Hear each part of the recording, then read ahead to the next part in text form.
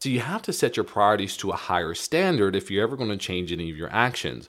When you decide in your mind that in order to get the bigger house, to get the luxury vacation, to buy the new car, when you give up the convenience of food or the simple pleasures that you're spending your money on, you will do it. But as long as the convenience of good food is your only goal, you'll continue to do the things that maintain your lifestyle.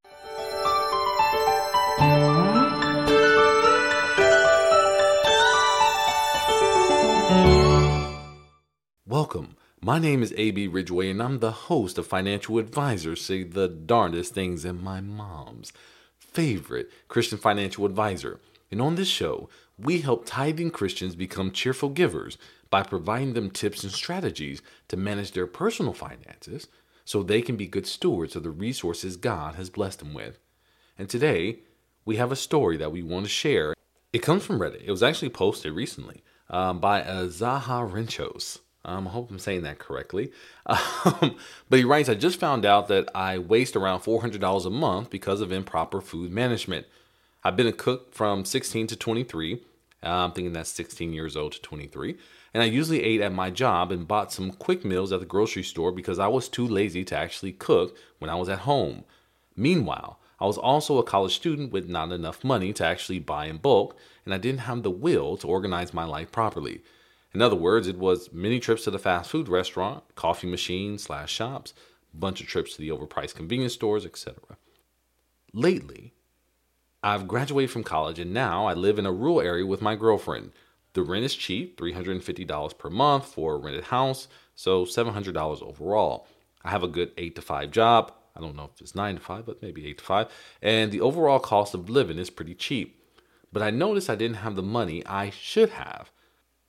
I did a quick budget and I noticed I barely had to spend 50% of my income in all the essential stuff. Okay, I think what he means is he only had to spend 50% of his income for the essential stuff. And yet, I had a hard time gathering money.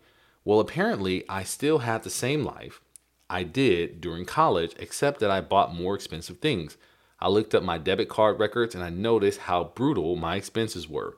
About 100 to 150 monthly went to convenience stores. About $150 went to non-social restaurants, grabbing a Subway for lunch or ordering pizza, for example. About 300 went to the grocery store. Girlfriend spends about 150 to 200, way too much considering it's about 20 days worth of food. It doesn't even include trips where we eat at restaurants. So yeah, this was an eye-opener to me. It took me 5 months to realize I didn't adapt to a more serious and organized adult life. Thank God it was only 5 months though. But ever since I've tried making efforts at cooking food at home, buying in bulk, now that I can afford it, making my own coffee, making my own lunch for work, etc., is not about being cheap, really. I'm still eating tasty and healthy food. It's all about being intelligent about it. And man, I'm saving a crap load of money. I guess he puts in this edit now that it has over 103 comments. Sorry for the potential grammatical errors. English is not my first language. Let's see what other people are saying. Grocery budget is honestly fine. Groceries are more expensive now. There may be efficiencies like less packaged goods or more meal prep. The $250 for convenience stores and fast food lunches does hurt. You can reduce that by purchasing sodas, etc. at the store and bringing your own lunch. You'll probably cut this in half or more. Right. Or dish the soda altogether. I guess PF Change Official said, so dish the soda altogether. Save the calories, save the money, save your life. Right. I love that. I love that. They're talking about diet. They're not really talking about his budget. Go out weekends, not great, but not the worst. You should definitely consider cutting weight back, especially if you're noticing negative effects of it in your life, but even if you're not.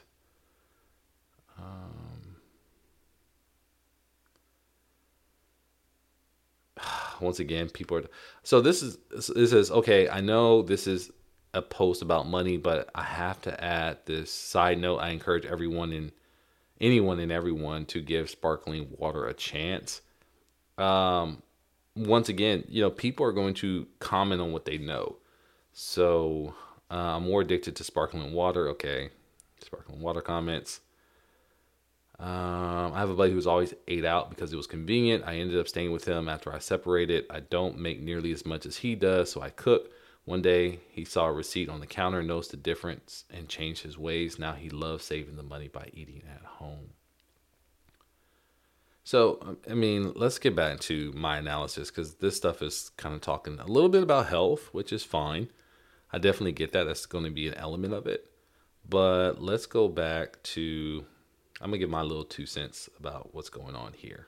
So as you can see, the feedback is all over the place. A lot of people want to focus on the food aspect or sparkling water aspect or substituting soda. And this is what I mean by be careful what you get on the internet, because he basically was making a comment about his life and sharing a success story.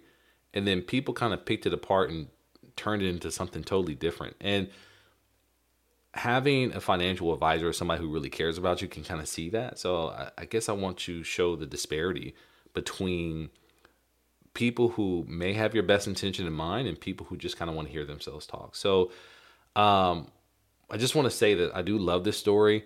It isn't just about the savings for me as well, but it really was about the self-awareness. So it wasn't about the dollar signs that he was saving that I loved so much. It was the self-awareness and the accountability that I kind of want you to hear or to read in this story. This young man has the right mentality. He didn't say he stopped eating. He didn't say he only eats nasty food. He didn't say that he never goes out again. These are extreme lies that we tell ourselves when we have to budget. We feel that the pleasures of life will be stripped from us. This man had the intelligence to say, you know what, something is wrong here. I'm spending money I could be spending on real pleasures, but instead I'm spending it on the convenience of this perceived pleasure. Now, this young man has a smaller budget to work with, obviously, but let's imagine he has the same income as you.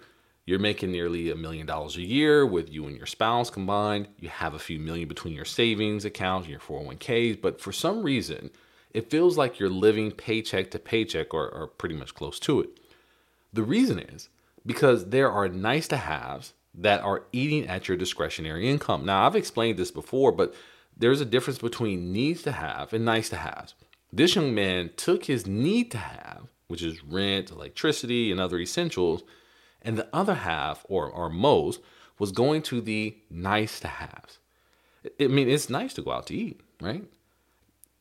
It's nice to have someone deliver food to your door. It's nice to just drive up and get a quick meal. But these are nice to haves. And the irony of it is that most people don't even work that hard to be tired to cook at all. Now, if you have a physical job, laying cement, postmen, warehouse workers, etc., I can understand. Those are very labor-intensive jobs, and after a 10-hour shift, standing in the kitchen for 30 minutes may not be at the top of your list. But even then, that's where planning comes in, because you don't want to work hard just to have the convenience of someone delivering your food. It's like, okay, I'm working hard, I'm getting tired so I can have somebody deliver my food. That doesn't make any sense, because if you can cut out the convenience, make more money, you wouldn't have to work so hard, so you can actually relax and do the things that you want to do. That makes sense? So you have to set your priorities to a higher standard if you're ever going to change any of your actions. When you decide in your mind that in order to get the bigger house, to get the luxury vacation, to buy the new car, when you give up the convenience of food or the simple pleasures that you're spending your money on, you will do it. But as long as the convenience of good food is your only goal, you'll continue to do the things that maintain your lifestyle.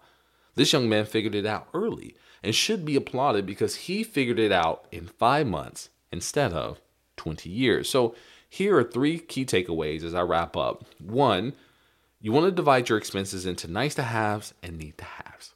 Unfortunately, getting food delivery is something nice to have. It's not something that you need to have unless you are sick, rehabilitating from surgery, and you cannot get up and cook yourself, right?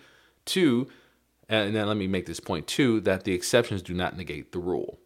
Okay, so there may be some circumstances where it works, maybe time constraints, things of that nature. But when you're making it a habit that you're constantly on your phone ordering food instead of going out there and getting it yourself, that becomes a nice to have. Number 2, make a list of things you're willing to trade off to reach your goals. That could mean trading 4 days eating out for 2 home cooked meals. 3, Do it for 6 months and see how much money you saved and evaluate if you need to trade off more or if you are well on your way to success. The idea is to point the direction of your finances to prosperity and away from poverty. Now remember, society is not charging you for the things you buy. They are charging you for the convenience. Once you realize that, you will see what you buy totally different. Well, that is it for me. I am AB Ridgeway, and I'll see you on the other side of your blessing. If you haven't, make sure you get a free copy of 4 Biblical Principles Every Christian Should Know About Generational Wealth and Finances. You can go down to the website, www.abrwealthmanagement.com/resources or /podcast. They're both there for you as well. So go there, download the free gift, join our mailing list where we have information like this 3 to 5 times a week, where we really engage and give you the answers that you're really looking for as far as your faith and your finances is concerned. I'll talk to you later.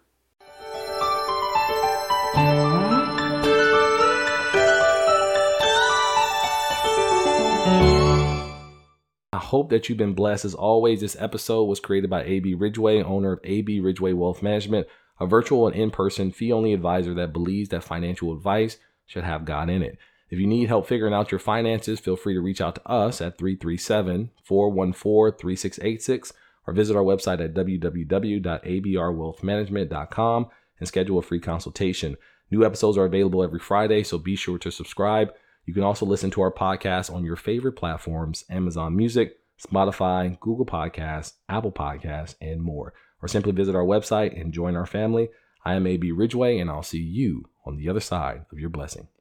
Olajuwon Ridgeway is an investment advisor representative and owner of AB Ridgeway Wealth Management, LLC, a registered investment advisor which produces a podcast show and makes it available on its website and through other distribution channels. Olajuwon Ridgeway and any guests on the podcast are providing their own views and opinion and are not necessarily the views and opinions of AB Ridgeway Wealth Management. Nothing on the podcast should be construed as solicitation or offer or recommendation to buy or sell any specific security.